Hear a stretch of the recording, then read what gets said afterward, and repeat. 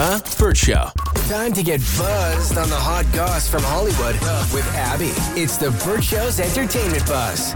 We already got the flick Elvis like a year or two ago with Austin Butler playing Elvis. Now we're getting A24's version with their film Priscilla. So apparently Lisa Marie Presley actually saw the script from Sofia Coppola for Priscilla, and reports are coming out that she absolutely hated it. So much so that she even sent emails to director Sofia Coppola basically saying, please don't do this. I don't like it. I feel like my father only comes across as a predator and manipulative. And as his daughter, I don't read this and see any of my father in this character. I don't read this and see my mother's perspective of my father. I read this and I see your shockingly vengeful and contemptuous perspective. And I don't understand why. Now, clips have already started coming out of this film, and people are really excited about this. I've seen a couple of scenes with Jacob Elordi, who's playing Elvis, and some people are already going out on a limb and saying that he did a better job than Austin Butler, despite not having to do the accent 24/7 to get into character. But Sofia wrote back to Lisa Marie and said that she was taking great care in honoring her mother while also presenting her father with sensitivity and complexity. I always feel like it's a tough putt trying to play those roles because, I mean, you can do the best that you can, but typically if you are close to the person that they are portraying in these movies, if that's like your family member, your dad, your mom, do you really think anybody is ever going to do it justice or do it good enough for your taking or liking? Also, isn't this the movie where they're really kind of painting Elvis as... I want to choose my words carefully here, but there are scenes where I think Priscilla's in school when he's dating and courting her, and he is not in high school, if you're catching my drift. I am catching that drift strongly. That drift drifted. Yeah.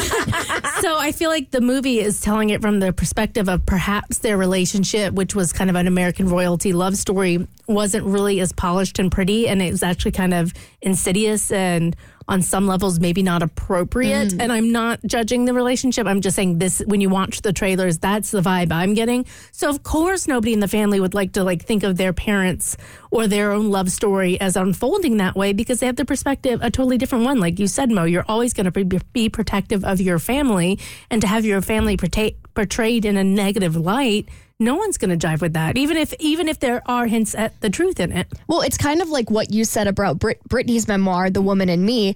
Everyone feels like she's being super vindictive towards Justin Timberlake, but you said that really when you're reading this memoir, it just feels like she's stating facts and people are just seeing Justin for what it is. Yeah, it's just this is, and I think you also, whenever you read a memoir or watch a biopic like this or whatever, you have to remember, this is somebody, how they're seeing the story unfold. And so even with reading Britney's memoir, I'm like, this is her truth, but it doesn't mean it's the truth.